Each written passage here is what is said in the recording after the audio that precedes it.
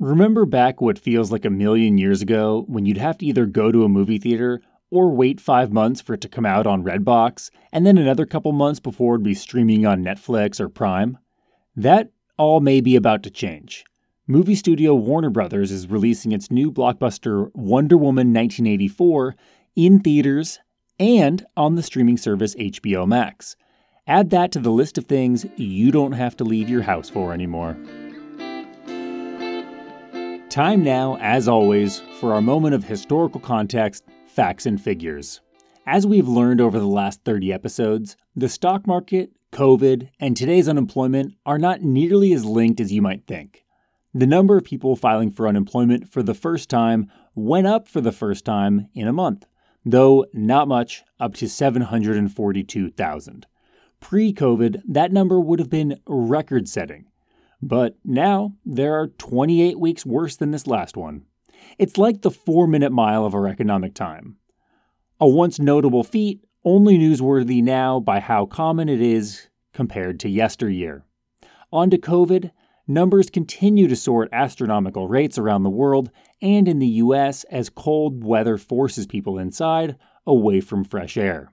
As the daily new caseload has tripled in the last 5 weeks, up to 170,000 people testing positive each day, and the death rate sure to follow suit, local and state legislators are implementing stricter lockdown policies around the country. Congress, though, is on a break and seems to be confusing their oath of office with a promise to do nothing, which they are executing to perfection. Things to look forward to are the local policies having a minimal effect because they aren't coordinated with their neighbors, as well as expiring unemployment benefits for people impacted by COVID. While I obviously hold national lawmakers in incredibly low esteem, maybe they are putting all their eggs in the vaccine basket and holding their breath, as a third company has declared its drug's effectiveness to be over 90%. Oh, and the stock market did nothing this last week, remaining near all-time highs. With all this doom and gloom, let's move on to our surprisingly encouraging interview. A couple of quick reminders, starting with cliche podcast supporter stuff. Like and subscribe so you never miss out on our Tuesday morning releases, but more importantly, share with your friends who have small businesses. It's really hard for entrepreneurs and solopreneurs to find friends who genuinely understand their struggles, but a friend who shares a podcast is a great second option. Reminder number 2, stick around to the end of the episode, even past the credits, for a quick bonus round of 3 or 4 questions about our guest Amy's favorite and least favorite parts of entrepreneurship. Lastly, and most importantly, reminder number 3, Black Friday is this week, which officially kicks off holiday shopping season. Please, please, please, shop small and shop local. Yes, Amazon is easy, but spending a little extra time searching and being a little more intentional about who you vote for with your dollars can have huge implications in your community. Buying local helps small businesses literally stay in business, shapes the culture of your community, and creates jobs, all of which makes your living situation better. Speaking of buying awesome products from small businesses, interview time. My guest today is Amy Zitelman, CEO and co-founder of Soom Foods, a leading purveyor of tahini and tahini products in the American market. Soom has been named the best tahini according to industry experts by New York Magazine's The Strategist, and has been featured in outlets like the New York Times, Food and Wine, and Bon Appetit. In 2018, Amy was named to Forbes 30 Under 30 in the food and beverage category, and she is the author of The Tahini Table, Go Beyond Hummus with 100 Recipes for Every Meal. She also promised to share some of that magic that might get Soom to meet original revenue expectations for 2020, something listeners of this show know is a rarity. So, let's get to it.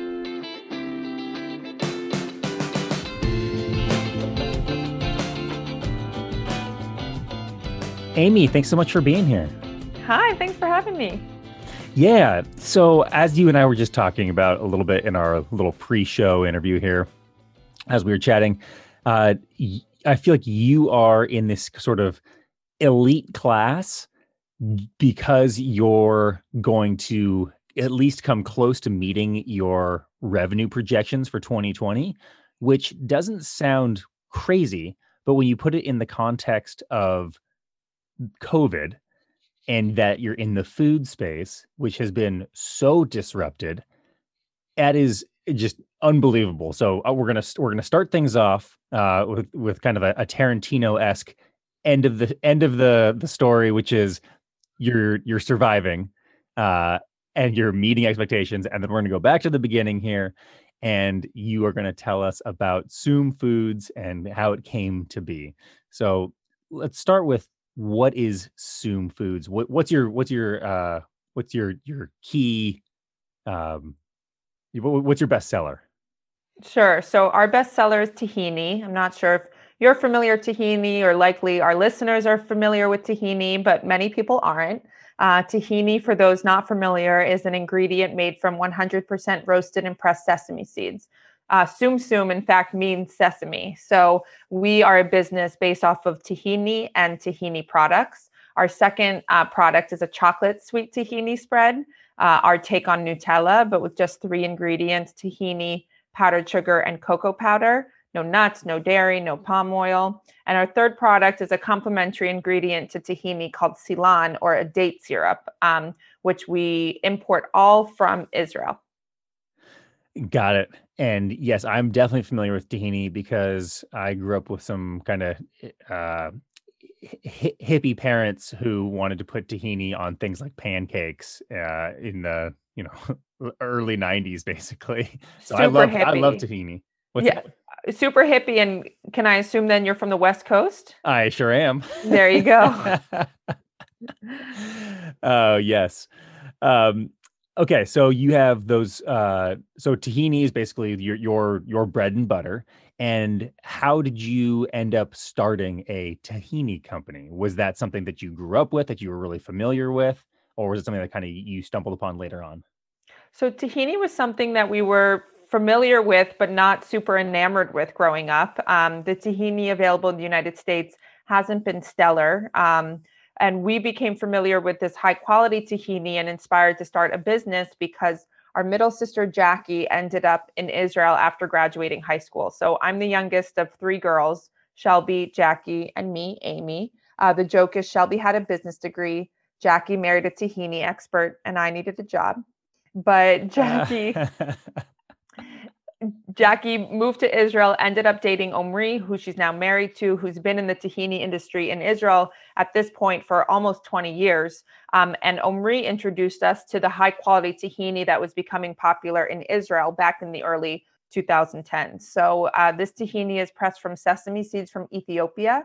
They're called white Humer sesame, and it really elevated the application of tahini even in Israeli cuisine. In Israel, you can find tahini, even like what your mom was doing, as a topping on pancakes or frozen yogurt or an ingredient in baked goods. And when we surveyed the market here in the States, we found most people were only using tahini to make hummus. And it really didn't taste good. They never used it for anything else, and they likely threw it out after 6 months. So we were inspired to make tahini a more familiar ingredient in the American market and to advocate for high quality tahini, its versatility and health benefits. and what is it that makes it higher quality than its competitors? It's the source of the seed. So similar to coffee or wine, the region where sesame seeds grow produces a different flavor profile, consistency. That ratio of oil to the rest of the sesame meat produces a different, consistency in the product itself, a flavor profile as well. So it's definitely the source of the seed, and also the manufacturing processes. Okay. And you obviously speak eloquently and knowledgeably about this now. How did you? What was your familiarity with the product before, and did you have a any sort of background in food?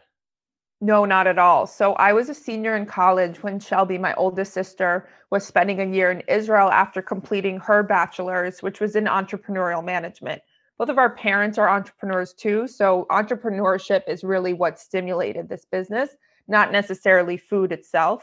But I was familiar with tahini because of its application in hummus and in my few times in Israel growing up, a topping on falafel.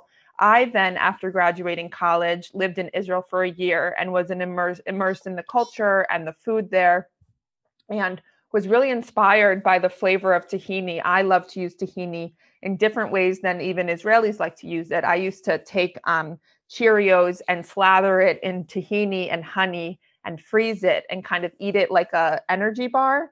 And when I brought these to some of my Israeli friends, they're like, that's not what you use tahini for. And I would say, why not? And so over the years, I've definitely better understood tahini. But the second joke to the trio of sisters is that Shelby's the brains, Jackie's the heart, and I'm the voice. So I studied communication in college. What I love is connecting with people. I love talking and describing things. And so I kind of naturally fell into the advocate and the voice of the company and for the product itself. Well, it obviously shows.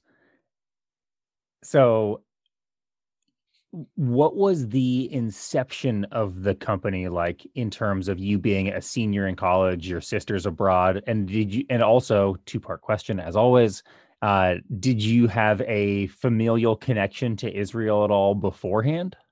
Before Jackie, no. I mean, we were raised in a Jewish home, a Zionistic home, and so we spent a lot of time in Israel. But we didn't have immediate family in Israel. I mean, through the dispersion of our family, especially around World War II, many distant cousins ended up in Israel, but not my immediate family at all.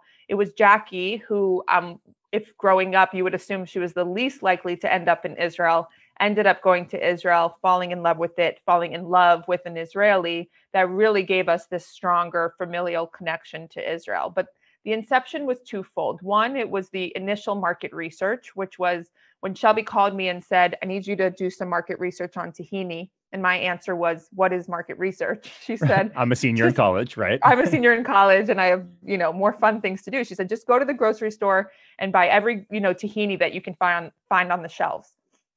And what I found was that even the grocery clerks didn't know what tahini was, and you could only find tahini on the bottom shelf of the international aisle with dust on the lids. And so, whereas most people would see that as something super scary, like why would you start a business for something that has, I guess, no real gusto in this market? I think entrepreneurs see these scary things as opportunities. And so we saw this and said, oh, wow, why don't we make good tahini more familiar and more accepted in the American market?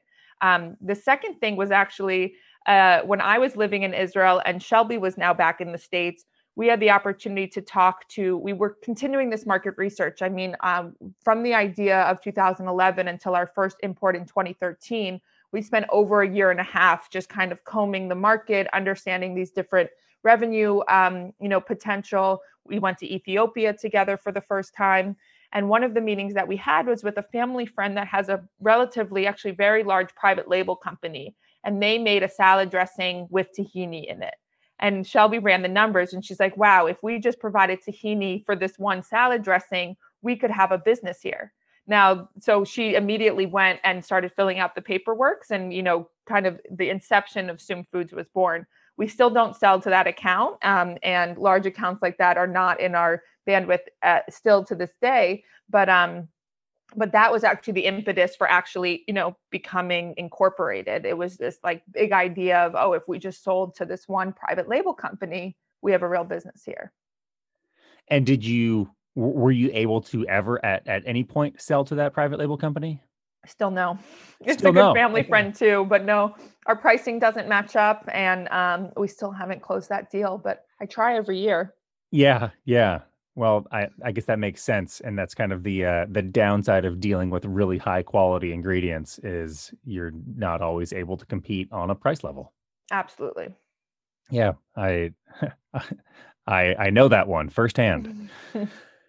Okay, so you're basically your sister married a guy from Israel, and that kind of gave you some roots. Have you found yourself traveling to Israel much? Because it sounds like, just to confirm here, you're sourcing the sesame seeds from Ethiopia, which are then shipped to Israel for the product to be produced, and then you are then importing it into the U.S. Yep, you got it.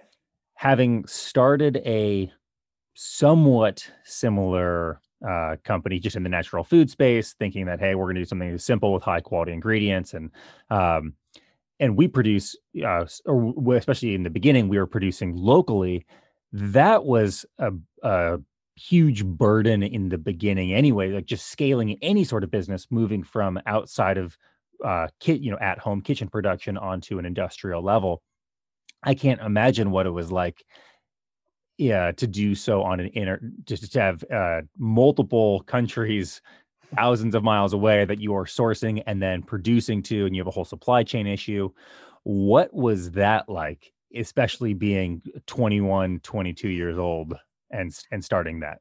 Yeah, exactly. I mean, so Omri is actually now in the sesame trade out of Ethiopia. So Sum Foods is not actually exporting or purchasing the raw sesame seeds. Our relationship is with the manufacturer in Israel who purchases from Omri.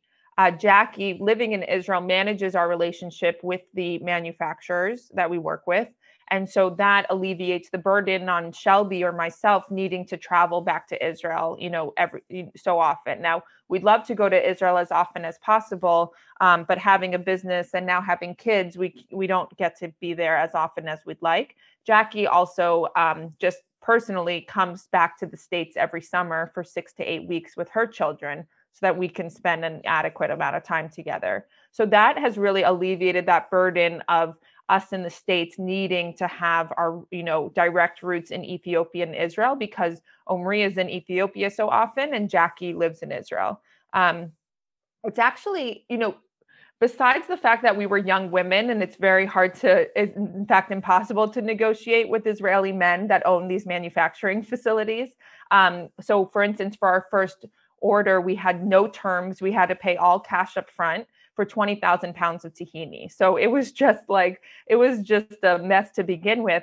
But besides that, it was actually a benefit because Sum got to focus on sales and marketing, which when you're building a brand, you can probably relate to. Some of the biggest distractions for company owners is the production side of it when they really should be focusing on sales and marketing. So by producing our products in Israel, it actually alleviated some of the distraction of resources, time, and money that we would have spent, either doing the production ourselves here, and we could free that up to focus on sales and marketing. In the interim, before we started producing our chocolate in Israel, we did have a co-packer here in the States in Massachusetts. So we were bringing in our buckets from Israel. We were selling those buckets also to restaurants, but then also shipping them up to Massachusetts where they were being produced into our chocolate spread and shipped back to us. So the cost and the time was really detrimental to the business at the end. And we were only able to start filling our chocolate in Israel just last year, I believe, after a long time trying to figure out the right way to do that. So I know you're not just paying lip service to the idea of the importance of sales and marketing, but I do love how glass half full you make that seem. Oh, it's actually a great thing, no problems that it's produced, 8,000 miles away or whatever. No, our 12-week lead time is not a problem at all. Or when it's held up with the FDA and we're, on to our last bucket. I think that is the benefit, or I think it's an aspect of entrepreneurship that you have to have. It's always glass half full. If you focus on what's empty, I think we'd all throw in the towel many, many months or years ago. Oh my gosh, Amy, just spot on. Yes, 100%, 100%. We were actually just doing all team SWAT, whatever activities. And the thing that really, my perception of it is every weakness is an opportunity. You know what I mean? Right. It's like the same exact things as in that weakness, category that can be in the opportunity category. It's like, okay, you don't do that well. Well, that just means it's an opportunity to do it better and think about how much better the business will be when we improve on these weaknesses. So that's just my philosophy in life, which is why focus on the negative if, you can always make it better. And for our listeners who aren't super familiar with Michael Porter's SWOT analysis, can you Sure. expand on that real quick? What is that? What does it stand for? It stands for strengths, weaknesses, opportunities, and threats. And I think it's a great way to establish where your business is and what you're doing well, and the aspects of the business that you're not doing well and ultimately can improve on. The thing to keep in mind is that strengths and weaknesses are internal characteristics. It's things that you can control, whereas opportunities and threats are external. It's things that you might be dependent on the outside, or maybe can't even control. Say coronavirus is now a threat that I think an international pandemic is now a threat that every business will have to put on their SWOT analysis, which Yes, we did not do in 2019. Definitely. One of my favorite things, real quick, to kind of it's kind of a cousin of the SWOT analysis, is the pre-mortem, which kind of basically just takes the threats and the weaknesses, combines the two, and is looking into a hypothetical 1 year down the road or 5 years. It doesn't really matter, but why did our business fail? The pre-mortem. So it's starting from a point of, we failed. Why did we fail? What did we not see coming? What did we not adjust to? Was it cash flow that killed us? Was it, putting all of our eggs in one basket or two baskets? Did we not diversify enough, etc.? Oh, I want to try that. That sounds super morbid. Perfect Yes. for Halloween. Perfect, exactly. So just as we kind of wrap up our pre-COVID segment here, we're just going to do a couple of quick numbers, kind of to sort of quantify where things were headed in late 2019, early 2020, starting with revenue expectations. Yeah. So our revenue expectation for that we set as our goal for 2020 was 2.75.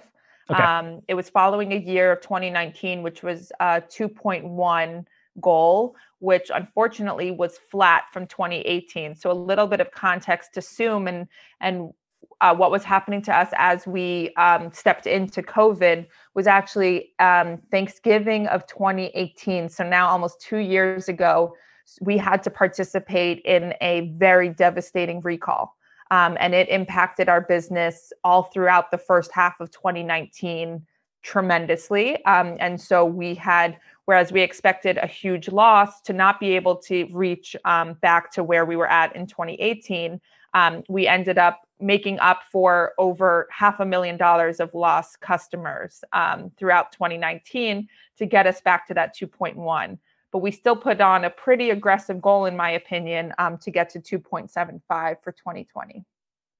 Yeah, I mean, a 30% growth year over year is no small feat, especially when you're into seven figures already.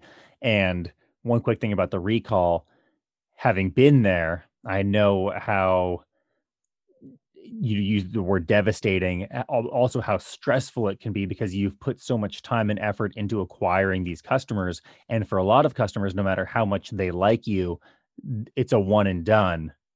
It's exactly what happened. Recall, sorry, we're literally never going to carry you again.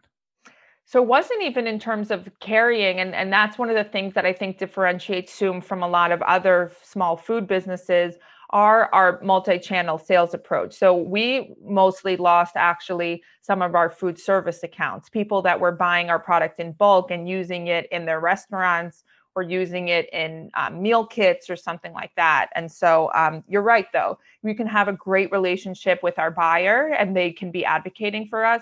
But if the quality assurance team, deems that Zoom is not fit as a vendor, then you kind of have no hope. But you know what?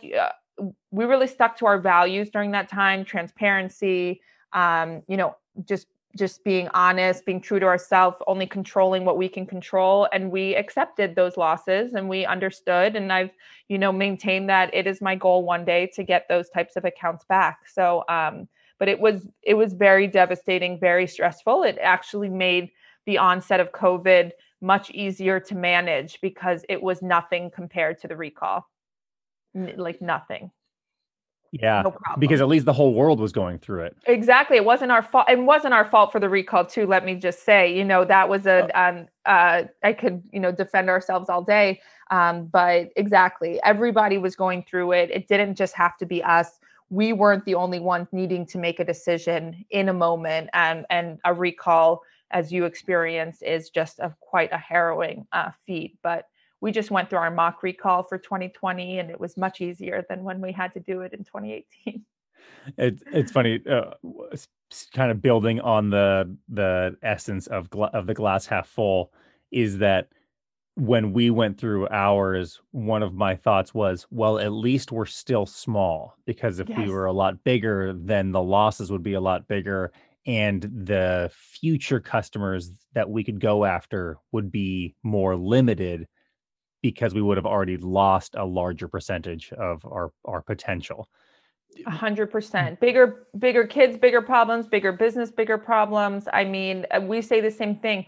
Luckily, it happened to us when we were only 5 years old and not 10 years old. I mean, the amount that you need to literally recall, right, when you're bigger or more widely distributed, would be much more challenging than our very small distribution network that we were at and still have. I mean, from 2018. Okay. Just a couple really quick questions. How many employees do you have? We have 10, including me and my sisters. Okay. And what are what are the different channels that you served in, we'll say, February of 2019? So we served our food service channel, which is split between distributors, direct to restaurants, and also small manufacturers. So it's really like who is buying our product in bulk, larger sizes. We served a retail channel primarily through one distributor focused on the Mid-Atlantic and Northeast region. So our primary brick and mortar distribution is between DC and Southern Connecticut. And then and we served an e-commerce channel through our website, soomfoods.com, and also on Amazon. And is that a relatively even split, or what's the leader there?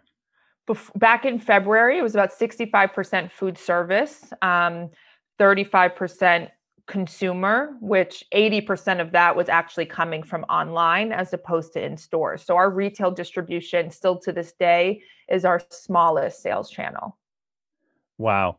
I feel like that food service stat makes your projection to still meet your beginning of the year projections that much more impressive. But we're definitely going to get to that in our next segment.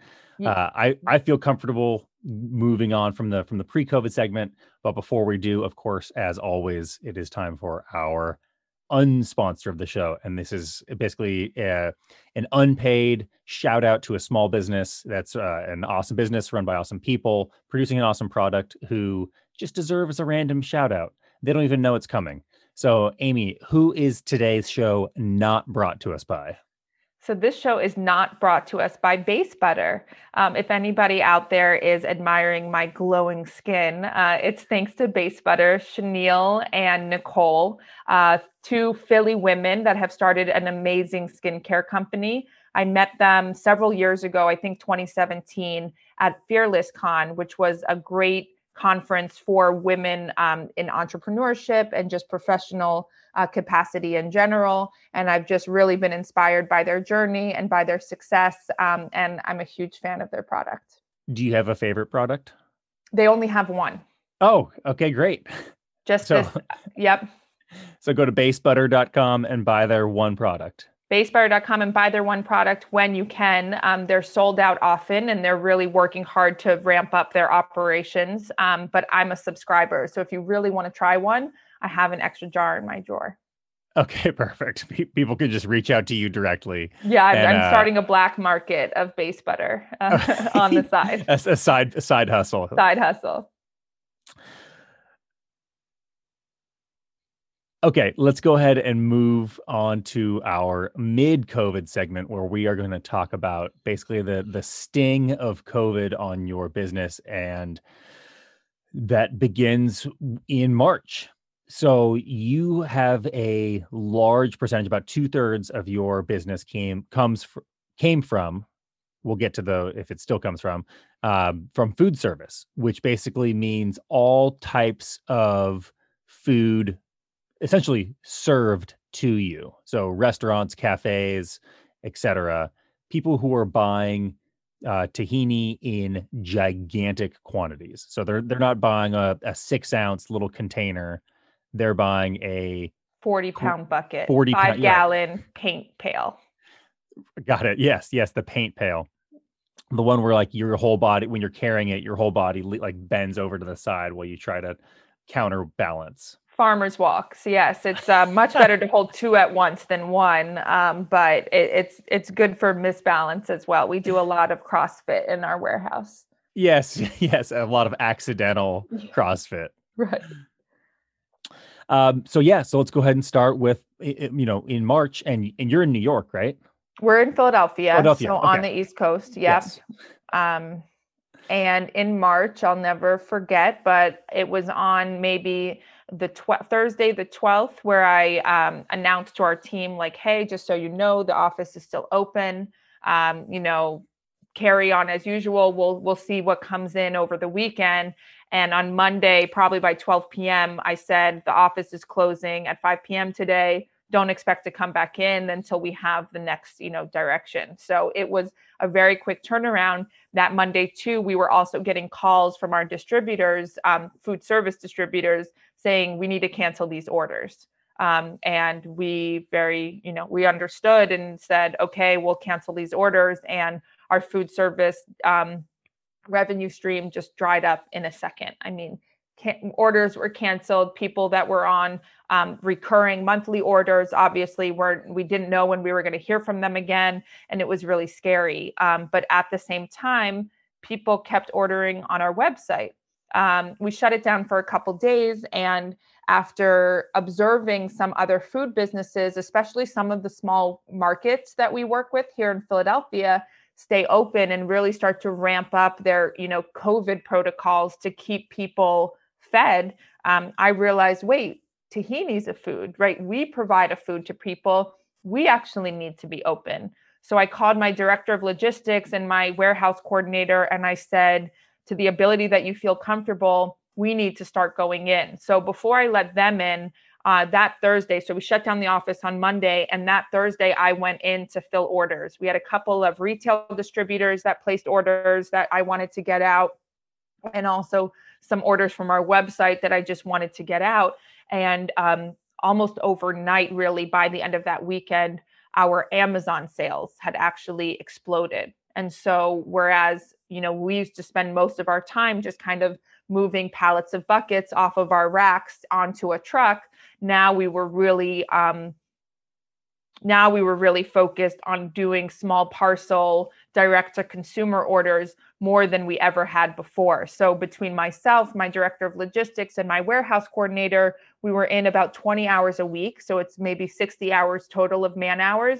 And all we were doing was packing 2-pack of 11 ounce, trying to get as many cartons available into Amazon's warehouse so that our inventory could stay in stock. Because to be honest, people were looking for non-perishable food, for healthy, comforting food. And we had really laid that foundation for people to consider tahini as an ingredient to bring into their pantry. And just like that, it hit. Like, it was unbelievable. So it was actually our direct to consumer, especially on Amazon sales, that almost, in fact, did more than make up for our lost restaurant sales that carried us through June.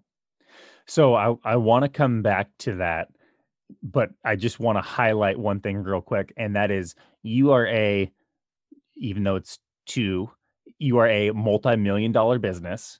You are the CEO, and you are filling orders. You are going into the warehouse, and you just gave me a look like, of course. I just want to highlight that, only because I feel like there's a perception sometimes when we get inbound customer inquiries, because of our website looks professional. Shout out to my sister Christina for building it.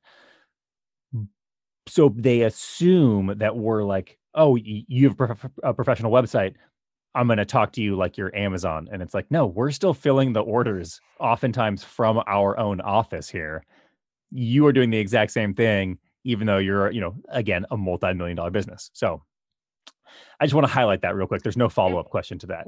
No, and I get it. It was actually one of the feelings that was almost nostalgic for me. Like when I was back in the warehouse, 20 hours, however much time I could allot there. Now, granted, I had a husband at home that was working. We have a 2-year-old son, that we were splitting time with. And so if I could have been in more, I would have been in more. But it did remind me of the time. I mean, we only had a warehouse coordinator because the director of logistics that we had hired a couple years before was past his capacity to be able to manage the warehouse. And we only hired that director of logistics because I was past my capacity to do the sales right. and all the business development that I was doing to have the time to be in the warehouse as much as we needed. And so, as hopefully most businesses do, you kind of need to do everything yourself until you reach that threshold where you can't do it, or you're letting out other important responsibilities, and then you start hiring. So no, I used to do everything from sales and market research in Philadelphia to delivering the buckets in New York. Even just for a restaurant that wanted 4 buckets at a time, I'd drive there first thing on a Monday morning and be back in Philly packing website orders that same afternoon. So it was almost a nostalgic feeling for me, because I had been removed from that, from like touching of the product and knowing what it feels like, to be moving the product for a couple years now. So right. It was comforting to know that I could control it and could could protect it almost. Right. And I feel like it's almost comfortable, especially in the in the peak uncertainty of those times, to be able to do something that is tangible and active, like, literally with your hands, moving product, shipping product, engaging in that fulfillment process. Yeah. So, And I wonder if we had been, which is something we'd consider in the past, say like with a third party warehouse that was packing our orders for us, we were never able to relinquish that control because of our just quality assurance standards and some mistrust between us and the foreign manufacturer and things like that. But I almost feel like maybe we wouldn't have been able to keep up with the demand had it been in somebody else's hands. So sure. that control is expensive Yeah. and resource heavy, but it is a protection. I was going to sum it up, but you just did it more eloquently than I would have. That's perfect. Yes, exactly. When you have control, you might pay a little bit more for that control, in either in time or in money, or perhaps both. But you have more control, and so Yeah. you're able to pivot easier. You're able to make adjustments a lot easier, probably, than those fulfillment centers, who are probably disrupted by their ability to quickly implement COVID procedures, safety precautions, and you were able to make those probably overnight, same day, whatever it was, to make it happen. So you mentioned that those direct to consumer sales were what kept you afloat through June. Have your online sales have they come back down to earth after taking off and going to the stratosphere those first few months in COVID? They've come back down to earth, but they're still far exceeding what our expectations were this year in terms of our, revenue projections. So that's something that's pretty exciting, because we hope to just continue to build on that. Now, during peak COVID, there were opportunities that now aren't available, like the cost of digital ads were so low when COVID was hitting, because all these bigger companies were pulling back their ads. They were so scared. And we saw that ads were low. So it was actually our first time putting out digital ads or marketing on social media and things like that. So those were things that we took advantage of during the peak of COVID that now, to be honest, we just can't afford or don't have budgeted for. Right, because now everybody's doing that. Everybody's doing it again. It's the opposite swing. Yeah. Yeah. And so they have come back down. For instance, during the peak of COVID, searches for tahini on Amazon reached an unheard of height. I mean, it was in like the tens of thousands, and now they're back down, still higher than where they were in 2019, but they're back down to a much more manageable number. And that's directly correlated to our sales on Amazon. They were super high, and now they're much lower than what they were. The other thing that's been interesting is that our food service sales have always been balanced by our consumer sales. And what we found was that when restaurants were shut down, obviously people were cooking more. But now that restaurants have been open more, it's been more balanced. So as our food service sales have come up, our direct to consumer sales have evened out. And I think that that's really a great example of the human behavior of when you're eating out, you're not cooking. And when you're cooking, you're not eating out. And so it's just been interesting to experience that on a micro level when it has to do with just tahini. Sure. Yeah, the micro level for just a single type of product, but a very macro representation of the human consumer experience. Right. Yeah. So would you say that your ratios of or your revenue allocation by category has returned to its pre-COVID levels now? Are you still has food service come back to that 65%, or is it still much heavier, more weighted towards direct to consumer? It's practically completely flopped. So our consumer sales, both retail and online, are about 65%, and our food service sales are about 35%. Wow. And with those numbers, you are still projecting to meet those your original 2020 revenue expectations. That's incredible. Yes, we are. And it's really a testament to the volume that's happening online, especially, or what had happened on Amazon, especially during the peak of it. So, yes, we're still projecting, although if October is any indication, we're starting to notice that we're like, every month leading up to it, you realize you might have lost a little bit here, a little bit there. And so we'll see how this last quarter shakes out to see if we truly hit it or if we come a little short. Yeah, I'm interested to see what happens because I know out here in California, we have been doing I just heard a great term. They're called streeteries is the term, and that is basically when restaurants have been allowed by the city to build these semi-permanent expansions of the restaurant, which are often just wood benches that look like they went to Home Depot and built them over the course of the weekend and sort of cordon it off and basically take over what were parking Right. spots and make it an expansion of outdoor eating. Well, that's great here in San Diego where you can do that 365. That's not really a viable option. I don't think people want to be eating outside in Philadelphia in January. So Right. it'll be interesting to see what happens with food service if, as we're recording this interview, we are definitely trending nationally in the absolute wrong direction from a daily new COVID standpoint. The number of cases were back into the 50,000s after being down at one point towards the high 30,000s. Absolutely. But one of the things is also that restaurants have now had this time to refine and execute more takeout processes. Hmm. And so what I'm hoping is that those restaurants that were able to pivot their menus or their marketing capabilities can hopefully withstand huge losses by focusing on takeout during the colder months. I think the initial excitement about cooking so much is gone. Like it's not coming back, even though I think COVID numbers could get worse and quarantines could get more strict. I still don't think people want to cook as much as they did in April and May. And I hope for the sake of our partners and our restaurants and people's well-being that they continue to feel comfortable ordering takeout, because some of the initial, I think trepidation about takeout was, could COVID be transferred through takeout? And now we know absolutely not. That's not how it's transferred. And so hopefully that, keeps many of our restaurant partners going through the winter. But we have yet to see, I think, the results of colder weather and less outdoor seating. Yeah, I was, as a small business fanboy, really hoping that COVID would be done. Obviously, for the human toll, like goes without saying, but for small businesses and especially those in the food space, I think that the coming winter months are going to be pretty brutal, and I've seen some very doom and gloom forecasts.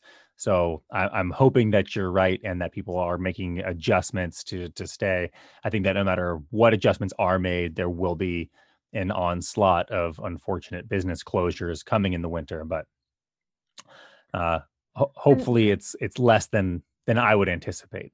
it's really just an exaggerated reality of CPG in general, which is, I think, the successful CPG companies are the ones that could just withstand the tumultuous nature of a Hmm. startup business. It's almost like, who can you beat out from your competition?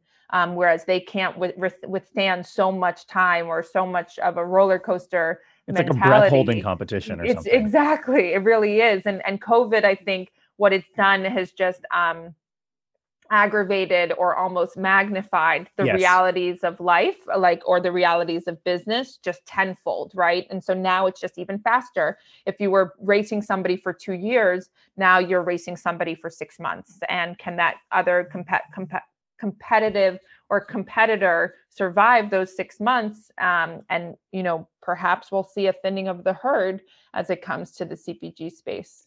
Yeah. Yeah, the terms we've used on this show are COVID winners and COVID losers. Mm. And it's a little harsh and not everyone fits into those buckets, but basically it's almost like you have your COVID thrivers and your COVID survivors. And you have your Zooms of the world, not Zooms, Zooms, which are seeing their stock price go up 500% in a matter of months. And then you're seeing your Carnival Cruises who are just crying out desperately for more government assistance. We did have one customer reach out and say that they were Googling Zoom, but accidentally wrote Zoom, which does not happen very often. Most people accidentally write Zoom instead of Zoom. And he said the products look so good, he decided to buy them. So there was one plus of Uh, having that mistake. that is really funny. It was awesome. So before we kind of move to wrap things up in the post COVID set, I just want to talk because one of the goals of this show is to sort of humanize the experience of small business ownership broadly and then specific to COVID. How was your um, state of mind, your emotional well-being, et cetera, especially in those first couple months, when you went from Friday, we're staying business as usual, to just over the weekend, oh gosh, things have changed drastically, March 13th, 14th, 15th, just a handful of days there, closing over the weekend. What was that like for you from an emotional standpoint? Emotionally, I think it was easier to stomach because it wasn't just us. So I almost like could compartmentalize, like, what does this mean to Zoom? Because it was just happening across the board. I was more disturbed and upset by, like, what does this mean for everybody? I mean, the health of my family and friends. Our restaurant partners were clearly going to be more impacted than, say, me as a vendor. And so I was able to just focus on, well, how can I help, or what can we do to support these other people that honestly have it worse? I mean, we've spent a lot of our time in those first couple months just focusing on what relief kitchens can we donate tahini to across the country to support, restaurant workers that had been furloughed. And so we were able to kind of translate that unknown and that, I guess, initial anxiety into just like, what can we do, and how can we reach out? And that's what really helped me, overcome those first few months. The other thing is that, having partners, especially having partners that are sisters, we just very naturally carry each other's weight. Like, this was much harder, for instance, for my oldest sister, Shelby, who had just had her third son nonetheless, in December. And she was now home with three kids, three boys under 5. And so, it was much harder for her. And so I was the one able to be strong and, carry the company through. Whereas now that, Shelby's kids are back in school and things are a little bit more manageable, it's the stress of, how is this year going to finish out, that I'm a little bit more down and Shelby is now carrying the weight. And so that is just one of the benefits of having partners. I really feel for single founders. Like, I don't know how somebody that has to shoulder that burden by themselves does it, especially if they're leading a team or even doing it alone. That to me seems so scary. So having my sisters, having that family around me, made it a lot more manageable. And at the end of the day, like, one of our other values is family, and that's the same for all of our employees. You know, we just had to focus on what is the best thing for our employees and for their families. For instance, our warehouse coordinator had two young boys at home, so we knew that he couldn't be in any more than 20 hours a week either. And so just by, maintaining those values and keeping everything in perspective, I think it was easy to say we'll do what we can do, and whatever happens will happen. We can't control everything. That is such a great answer. Do you feel like you always felt that way, where you're just going to take each day as it comes, you're going to do what you can, you're going to stay metered, you're going to lean on family? Or were there ever any moments of, oh my God, everyone is canceling their orders, this is the end? No, you know what? It's been so hard throughout that I think if you didn't accept the fact that it is what it is, and everything in time, that we probably would have given this up a long time ago.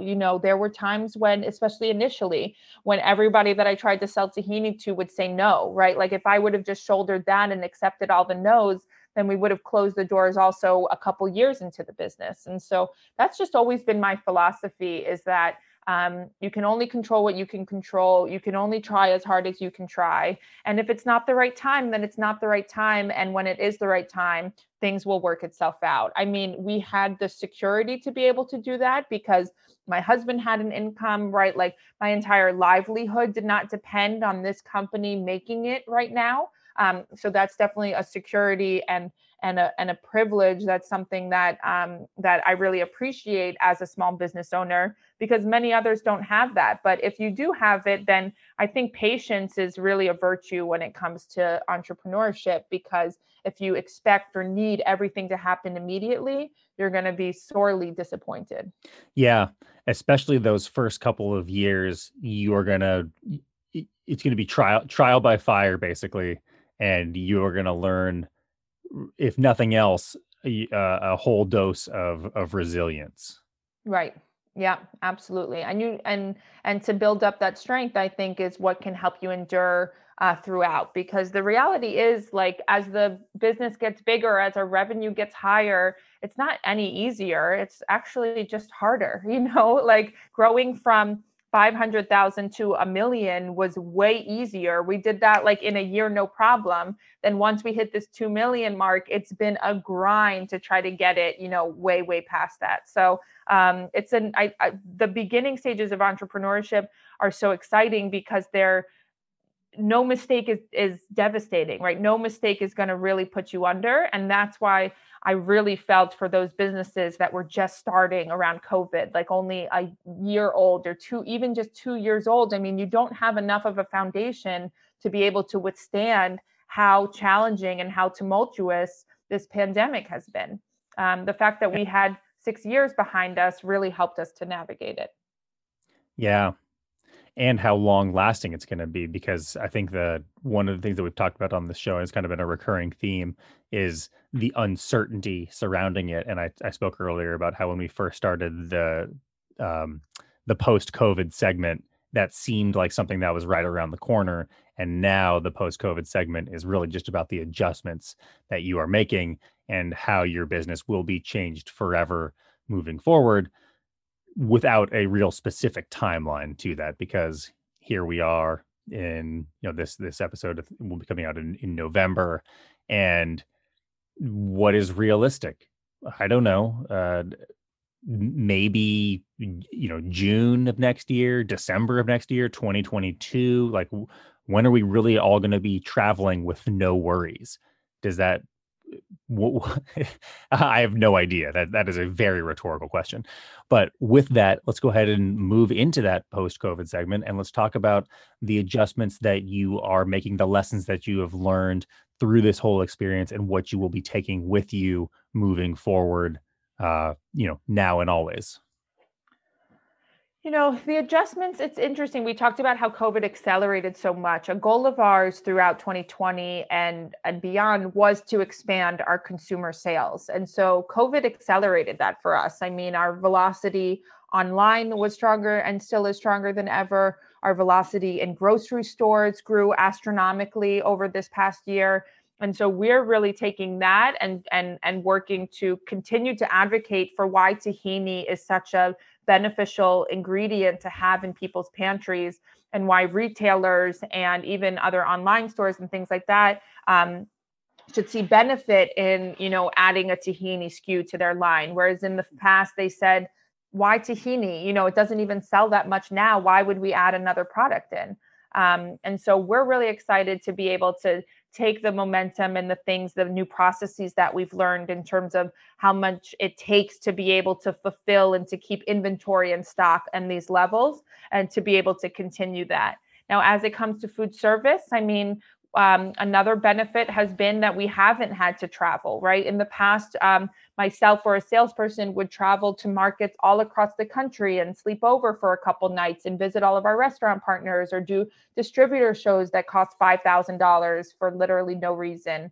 And now we don't have to do those things. And so I think we're really excited to be able to, we're just about to set our budget for 2021 to look at where we can save, right? Where we don't need to spend the money that we used to have to allocate towards, and how we can use those resources into our consumer sales growth. So I'm most excited about that. I'm most excited about not going to distributor shows anymore. I was just going to say that you keep on beating me to the punch here. Yes, I think that you are not alone. And I'll say, I'm going to lump me into that. You and I are not alone in our feeling that maybe foregoing some of those shows is one silver lining out of this, because they're a money drain, they're a time drain, and I think that oftentimes there's not a positive ROI coming out of those. It's more about almost like showing off that, hey, we're here. Yep. Which I understand. When a brand reaches a certain point, you almost have to play the game. You need to say, we're here, we're stable, we're seeing you. And that's when I think those shows are beneficial. When you have 20 buyers of like national chains that you can see in one day, right? Spending $10,000 to be in New York for 3 days instead of having to go to California or Chicago or wherever it is over a course of an entire year, I see the benefit of. But for a small brand like Zoom, I mean, no buyer, is going to happen upon our company at a national, like natural show or something like that, which is why we've never done them. It just was not the right mode for us. And now we can keep putting it off even longer. Right. Perfect. Okay, well, as we wrap things up here, and to kind of follow up on the improvement of direct to consumer sales, and how that was a goal of yours and how now it's actually happening, how can our listeners get their hands on some Zoom tahini? So you can always purchase our product off of our website, zoomfoods.com. It's also available on Amazon through Fulfilled by Amazon, so FBA and Prime, for those of you that would like it a little bit maybe faster or without a small shipping charge attached to it. We're sold with other great e-commerce platforms like nuts.com, Milk Street, which is an awesome food platform now through Chris Kimball. And we are in about 450 or so stores, mostly between DC and New York, and a couple specialty stores across the market. We just opened up Erewhon, which we're really excited about, in LA. So if you have any LA listeners, we'd love your support in the Erewhon stores. Yes, think of Erewhon as a 3-location version of what Whole Foods thinks it is, but more chic. Love it. I'll take that any day. And if people aren't familiar with tahini, and they're looking for maybe some suggestions on how to utilize it, would you have any sort of source for those types of recipes or suggestions maybe? Oh, absolutely. We have tons of recipes on our website. And I'm looking around because, of course, I don't have one near me, but our cookbook is out and in the flesh. So the tahini table has over 100 recipes for using tahini for breakfast, lunch, dinner, and any snack or meal in between, including desserts. And they are delicious recipes and a way that you can incorporate the health benefits of tahini, which has a great source of protein, calcium, iron, magnesium, phosphorus, B vitamins. I mean, sesame seeds are really one of these super seeds in a variety of ways. So we hope that if you have tahini at home and are looking for ways to use it, or looking for a great holiday gift this year, the tahini table should definitely be on your list. It's available wherever books are sold, including our website, soomfoods.com. Soom Foods, that's SOOM foods.com. All right, Amy, thank you so much for being on the show. I can't wait to have you on and hear about how your direct-to-consumers sales have stabilized at these new peaks and are continuing to work hand in hand with a resurgence, hopefully post-COVID, of food service, and that'll help you way exceed your 2020 revenue expectations and continue on with that hopeful 30% growth number that you and I had discussed earlier. So thanks so much for coming on the show. My pleasure. Thanks for having me.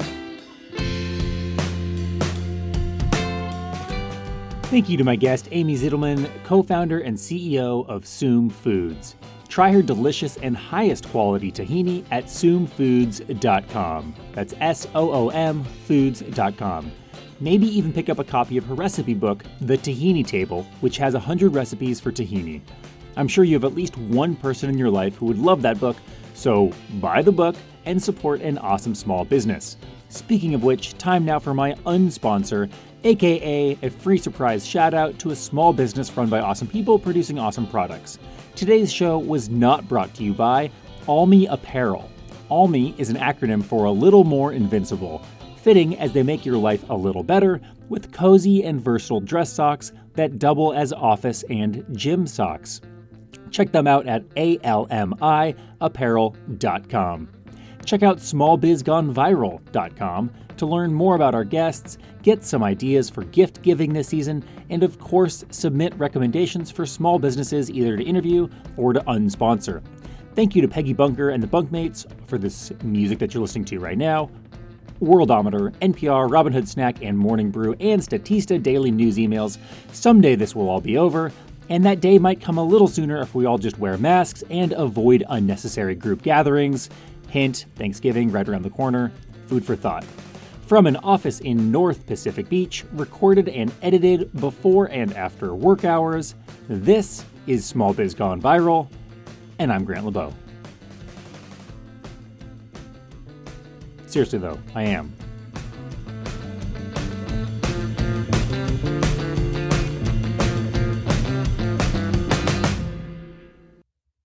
And we're back with a quick bonus segment. It's our lightning round where we ask just a couple of quick questions about kind of entrepreneurship conceptually. So we start with, what is your least favorite question to receive about your business at maybe a cocktail party? Oh God, if somebody asked me this at a cocktail party, I'd want to punch them in the face. But my least favorite question about my business is whether we're profitable or not. And that's because I think a lot of people misunderstand the idea of revenue versus profits, and especially how CPG products have very low margins. Number 2, what is your least favorite part about entrepreneurship, about being the boss? My least favorite part about entrepreneurship is wondering if there's one more thing I can do or one more resource that I can provide to my team to make their lives better. And it's this nagging feeling that kind of encompasses me throughout the day. And of course, do you want to add anything on to that about maybe consistency of income? Oh, yeah. I hate not making a lot of money or not having a high salary. But it's something that I aspire to one day. I can't wait to be a consultant one day and just tell people what to do, make a lot of money, and not actually have to do it myself. And not have to worry about margins. Right. And because this show is supposed to end on sort of an up note of some semblance of hope for the future, what are the biggest upsides of entrepreneurship to you? The biggest upsides are creating a business that can employ people in a good business with a strong company culture and a group that they want to be a part of. And I love at least the benefit is tax write-offs, right? If we're not profitable, at least we can just write it off. Exactly. It's a write-off, David. Okay, that's it. Thanks, Amy. Thank you.